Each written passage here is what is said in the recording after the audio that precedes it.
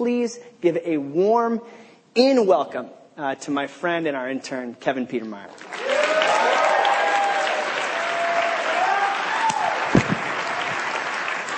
What Ryan was really trying to say there was that when I ask questions, I just say a lot of stupid stuff, is really what he's trying to say. I have no filter. But I'm so excited to be here, you guys, and welcome to the Inn. Gosh, this is a great place. But before we start tonight, I just want to pose you with this idea, or it's not really a question, but mostly just an idea.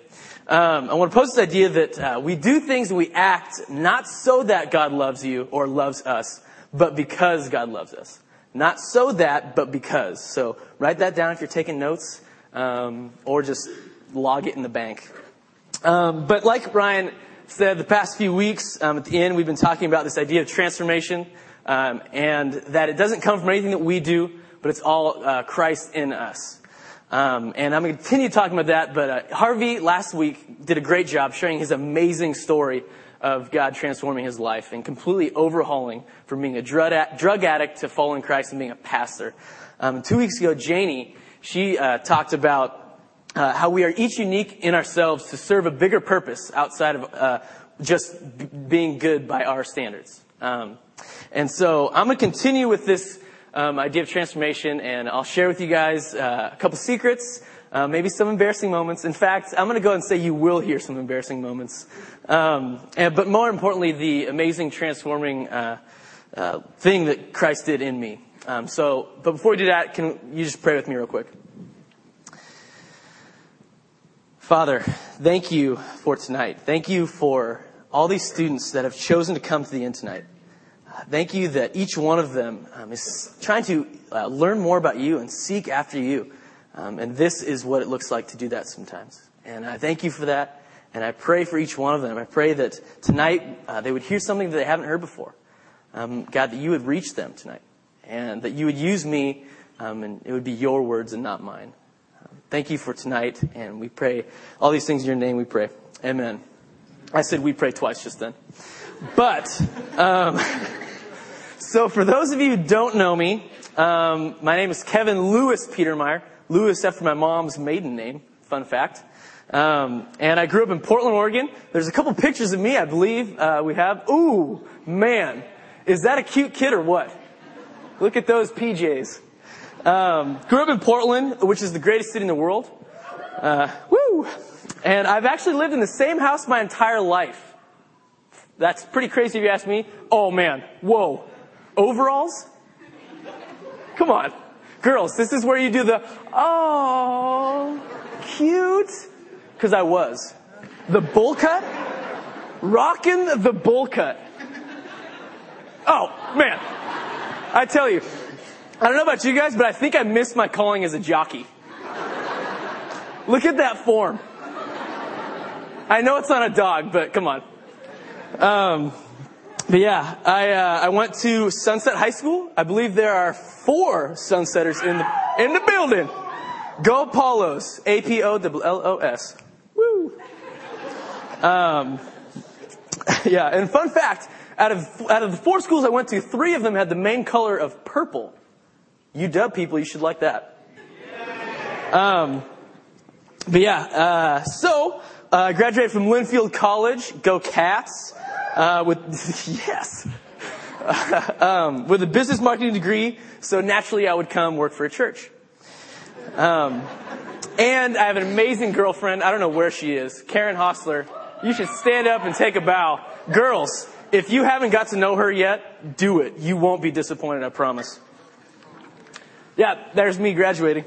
That was the Roland. If you guys want to know the Roland, you want to put that picture back up? Yeah. That's what we call the Roland in college. You just put you're grabbing your ear and then just kind of stanky legging almost. No, there's no copyright on that, so you can use it whenever you want. I'm a huge sports fan. I love the Beavers, Packers, and Blazers. That's what I'm talking about. LaMarcus Aldridge, looking good. B-Roy, sad day, but we got to move on. The Blazers are easily what gets me up in the morning. You know, I feel like I have no life without them. I'm joking, but funny story about the Blazers. Last year, my dad got me tickets for Christmas to a Blazer game in like January, maybe it's February. And so I had 2 tickets, and I decided to take my brother.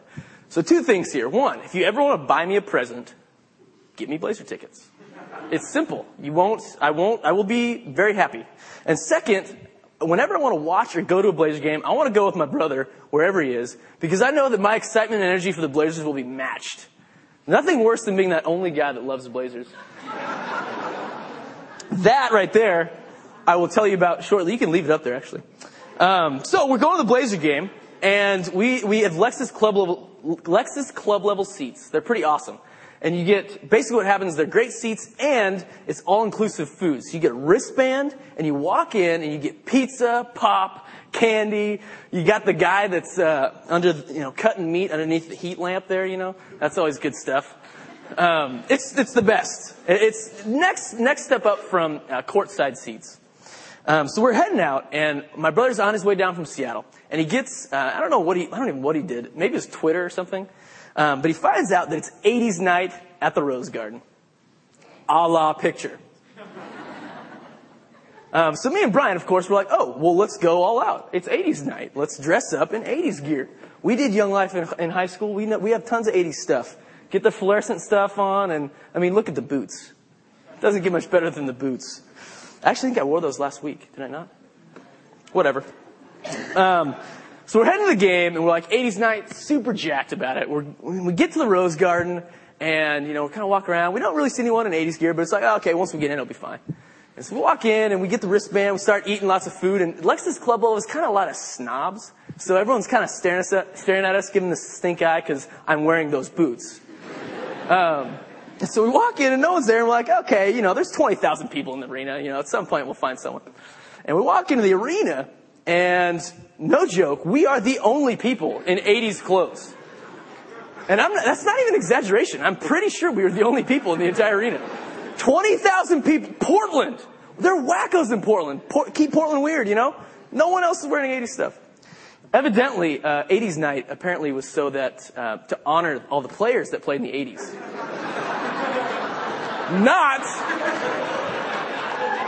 Not to get all your 80s gear and wear it to the Blazer game. Done a lot of stupid stuff in my life. What can I say? But I grew up with a great family. Maybe minus Brian. Let's throw a couple of pictures. Sorry to throw you under the bus, Brian. Let's throw a couple of pictures. You can't really see that one that well. Go to the next one. Try and see the trend here. We got cute Lisa on the left, cute Kev in the middle, and then Brian. Next picture. Cute Kevin, and then Brian kind of being a knucklehead. Of the 2 children, who would you choose? I'm pretty sure you would choose the blonde Kevin. No, just kidding. I love my brother. He's my best friend. And I'm so excited to be here in Seattle and get to see him all the time. My family's amazing, and I owe a lot to them.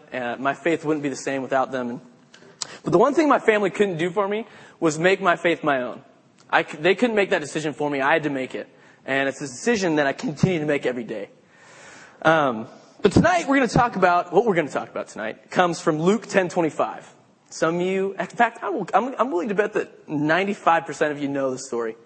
It's very well known. It involves Jesus, and 4 other men traveling from Jerusalem to Jericho. Don't worry about putting the scripture up yet, P.S. And it involves a very well-known figure. It's this idea, it's the Good Samaritan. Okay? Ooh. I'm pretty sure everyone has heard of the Good Samaritan. I think anyway, maybe not. But when I think of the Good Samaritan, there's a couple things that come to mind. One is doing good things, helping others, joining the Peace Corps maybe.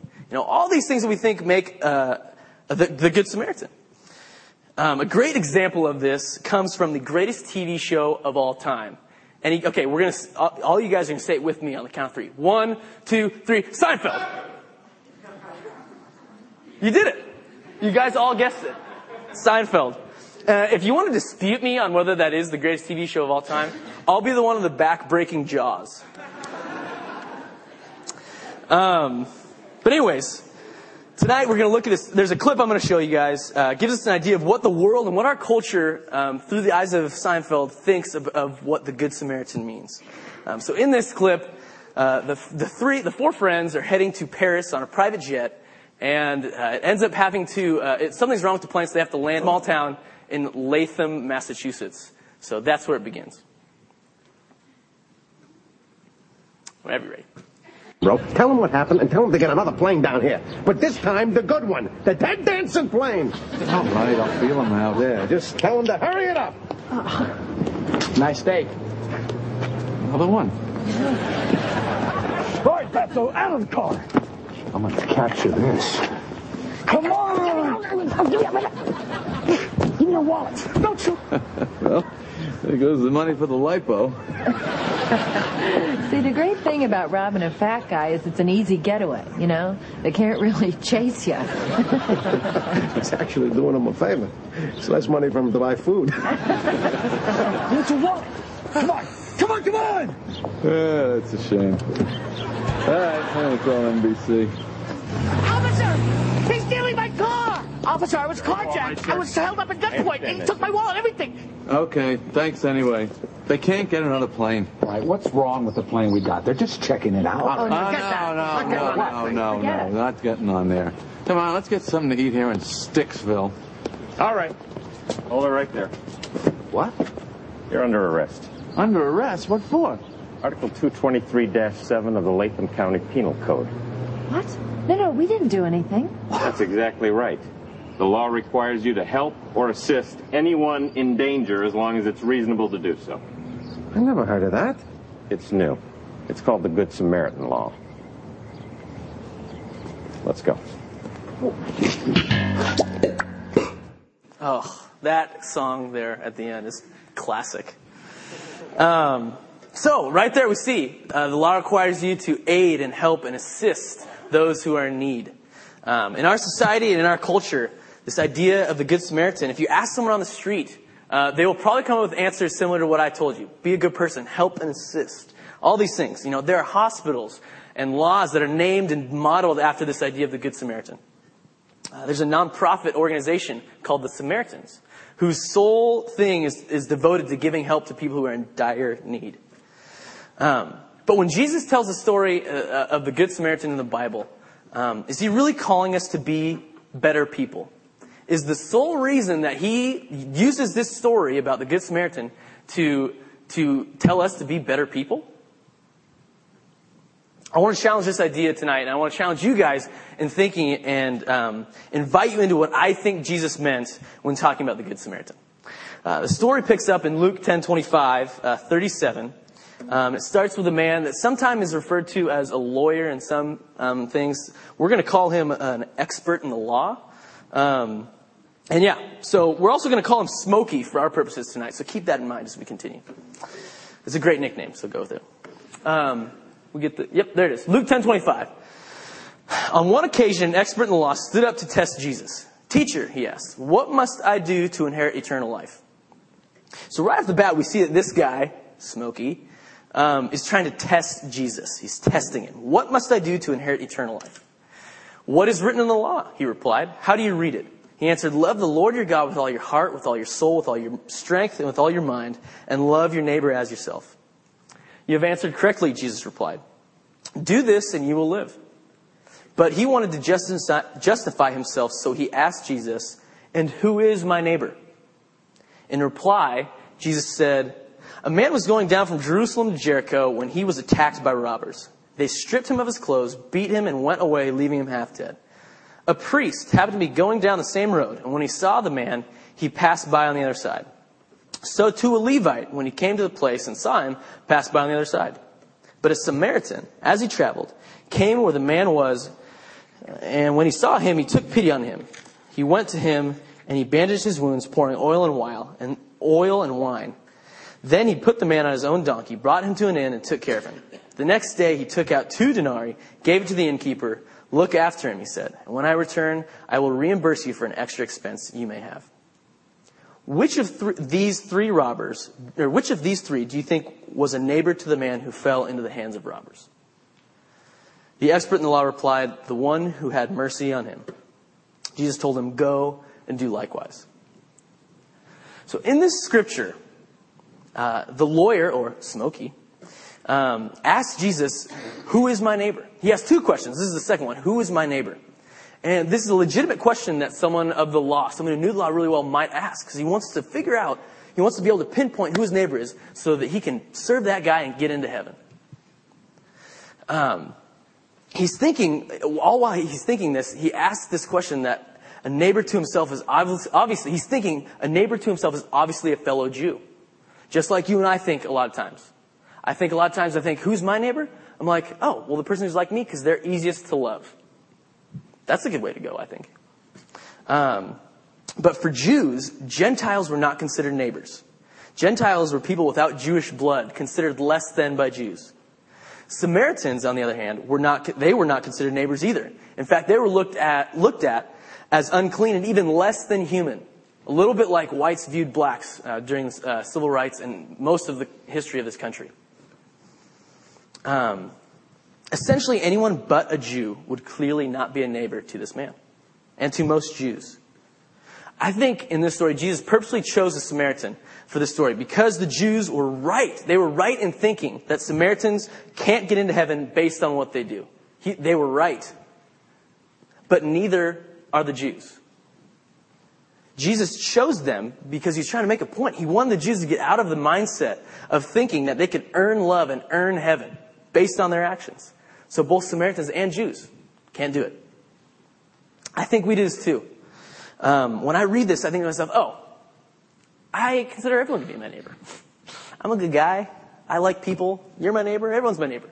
But when I think deep down, would I really think that? Do I really think that? Do I really think the guy who bugs the crap out of me in math class? I take math. Do I really think the guy that bugs the crap out of me in math class, do I really consider him to be my neighbor? Do I consider the person that is just a jerk, the waiter that's a jerk, for no apparent reason, do I consider that person to be my neighbor? The guy that's on the street that is really creeping me out, do I consider that person to be my neighbor? I know that I do the exact same thing as Smokes. I think to myself, oh, God doesn't mean that person. Everyone but him. You see, what we do is we put these restrictions on God, on what we want and what we want him to do. We don't fully allow him to come into us and change us. He's waiting for the green light so he can come in and shape and mold us. I think oftentimes when we read the scripture, oh, hello, get closer and it gets louder. Oftentimes when we read the scripture, our immediate thought is Jesus wants us to be a good person. Like I said earlier, Jesus wants us to be a good person. But God doesn't judge you based on if you help the poor or not. God doesn't love you whether you help the poor or not. It's not about what you do. It's not about what I do. Just like Harvey talked about.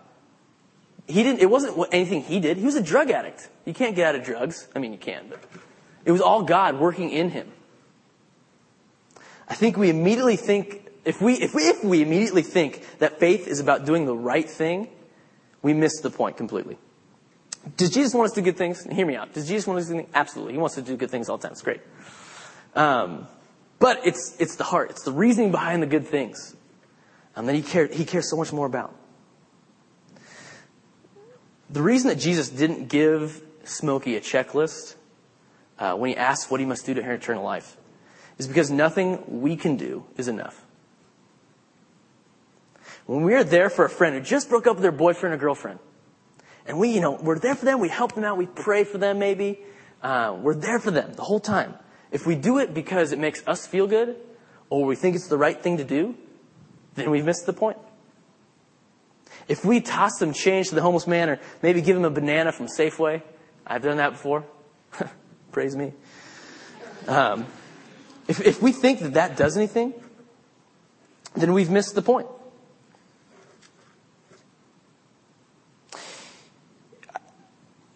Because, I keep a journal. I don't know if you guys do. I keep a journal. I like to write things in it. Yeah, right? Shocking. I write kind of my thoughts, what's going on in my life, maybe what God has been doing in my life, what prayer requests, all those kind of things.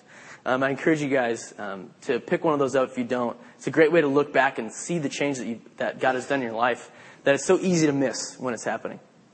But I keep a journal. And for me, in college and even now, writing my journal becomes this checklist thing.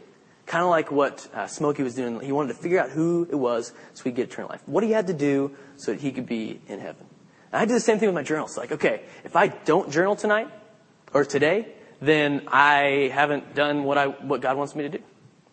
Because that's the only thing. It's read my Bible, journal, and, maybe listen to some Christian music. Who knows? But I think that's what makes God love me. It doesn't matter. It becomes this if-then relationship. And this is so messed up from what God thinks.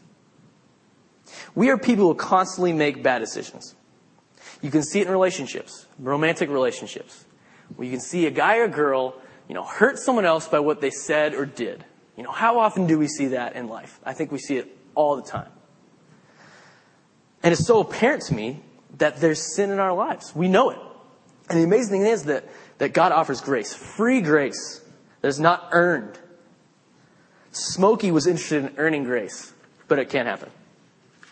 He asked the question, how can I inherit eternal life? Which is the wrong question. Asking this question assumes that gaining eternal life and achieving eternal life is possible. If we only love God with all our heart, soul, mind, and strength and love our neighbor, then we're good. It's so simple, right? We can't. We can never be good enough or do good enough.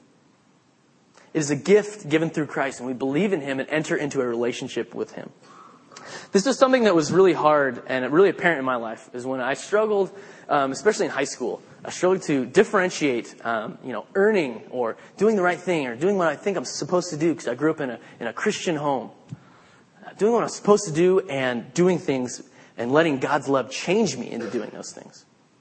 You see, I didn't understand that God would actually change my heart into doing the things that He wanted me to do. It's a hard idea to understand because we often think in terms of a checklist. God doesn't ask for a to-do list. He asks for your heart. He wants to be in relationship with you. Similarly to your best friend. He wants to know what's going on. He wants to know your life, know your pain, know your struggles, know your joys, know your sorrows. He wants it all. And then there's the question of who is my neighbor? AKA, who do I have to love to get into heaven?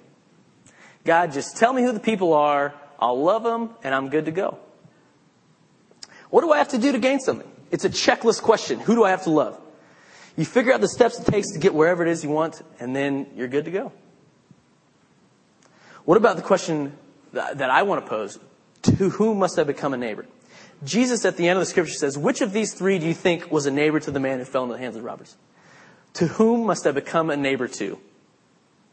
This is the question that gets overlooked, and I think it correlates with this idea of transformation quite a bit. Instead of seeing how to gain or earn something, it would be asking how to give, how to show love.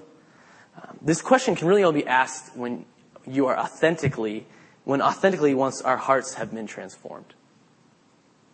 And when we have become ourselves the person God intends us to be. Be yourself. It reminds me of a movie. It's called Aladdin. I'm sure you guys have seen it. If you haven't, pick it up at Scarecrow Movies, just on Roosevelt. They have a ton of movies over there, actually. But it comes from Aladdin. So Aladdin in this little sceney thingy, he's trying to decide whether to tell Jasmine, his lover, that he's trying to decide whether he should tell her the truth that he's a street rat or lie and continue lying that he is a prince. So in that moment, the genie turns into a little bee and he kind of buzzes around his ear and he just kind of does a little be yourself. You guys remember this. Aladdin, of course, doesn't listen, like most guys do. I think we have like a gene or something that like makes us do really stupid and say really stupid things. Luckily, if you have a nice girlfriend or one that is forgiving, then you're good to go. They're forgiving, so we have to be forgiving. But I think when we be ourselves, we actually allow transformation to happen. When we be ourselves, become ourselves. And we start to ask the question, who can I become a neighbor to? Rather than who is my neighbor. When this switch from who is my neighbor to who can I become a neighbor to occurs, your heart starts to change. And you want to be a neighbor to anyone and everyone. This idea of not earning eternal life was radical. Jesus threw a big curveball to the Jews because religion was all about tasks, steps, doing all the right things to grow stronger and higher up in religion so you can, whatever. But Jesus makes them think outside the box, much like he wants us to think outside the box of doing the right thing. I think Christianity, we get this reputation for thinking that we have to do the right things all the time. If we're not, then we're bad Christians. But Jesus makes them think outside the box. He said it wasn't about how successful you were in life, what your GPA was, what boyfriend or girlfriend you have, what clothes you wear, what job you have after you graduate, whether you help the homeless man on the side of the street or not. It's not about those things. It's about love and opening your hearts to let Jesus in and let him guide your actions. Who must I become a neighbor to?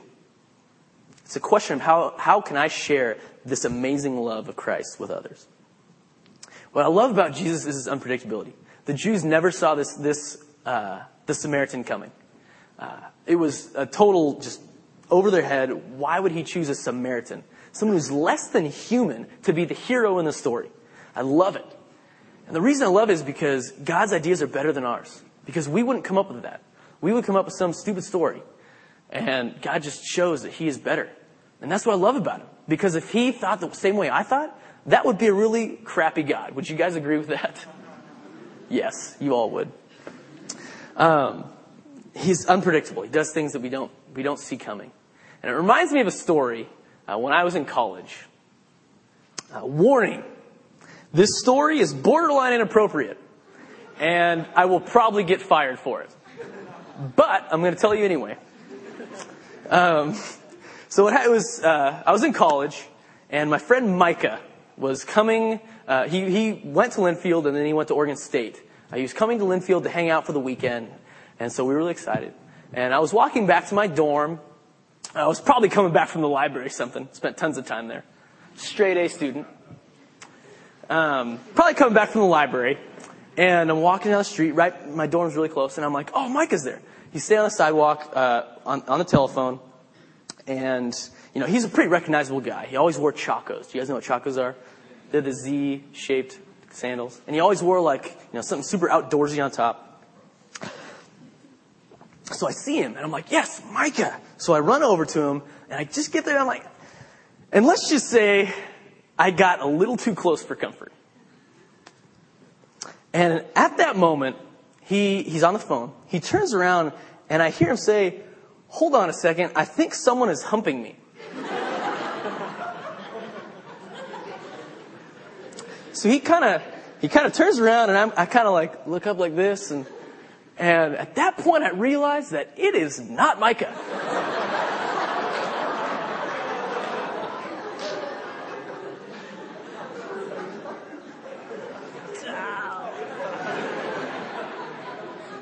And at that point I realized what's going on. I'm being very inappropriate with someone I have no idea who it is. And I think to myself, how weird this dude must feel right now. So I immediately run into my dorm, just laughing like, wow, what am I doing in life? So things aren't always what they seem, you guys. Don't ever forget that one. All that to say, God calls us to love our neighbor as ourselves. God calls us to love God with all our heart, soul, mind, and strength, and love our neighbor as ourselves. But all these things are impossible. It's as if we are, going through the highlands of China, and we get to the Great Wall of China, and God says, "Hey, love your God with all your heart, soul, mind, and strength, and love your neighbor. Jump 20 feet." That's essentially what he's asking us. It's impossible. I mean, unless you got mad hops. It's not going to happen. And God knows that. He knows it. He wants you to realize it and turn to him. We cannot possibly love God enough. He wants us to give up and let him change us from the inside out. I noticed that once I began to do this in my own life, my life has completely changed. I found myself doing things I didn't know that I could, didn't know that I enjoyed. I did Young Life in college, and I found myself, for those of you who don't know what Young Life is, basically hanging out, mentoring high school kids. I found myself enjoying spending time with freshmen in high school. If you guys have done that recently, it's not that fun. It actually can be really annoying and say some really stupid stuff. But I saw this amazing transformation in my life where I was enjoying those things. I found myself doing things I didn't even know I could do, praying with kids and walking them through giving their life to Christ. I mean, I don't know how to do that. It was nothing that I did. I mean, I remember this specific moment. We were at camp in Eastern Oregon, Young Life camp, and this kid we're sitting on a bench, and this kid goes, "Hey, Kev, I think I'm ready to give my life to Christ."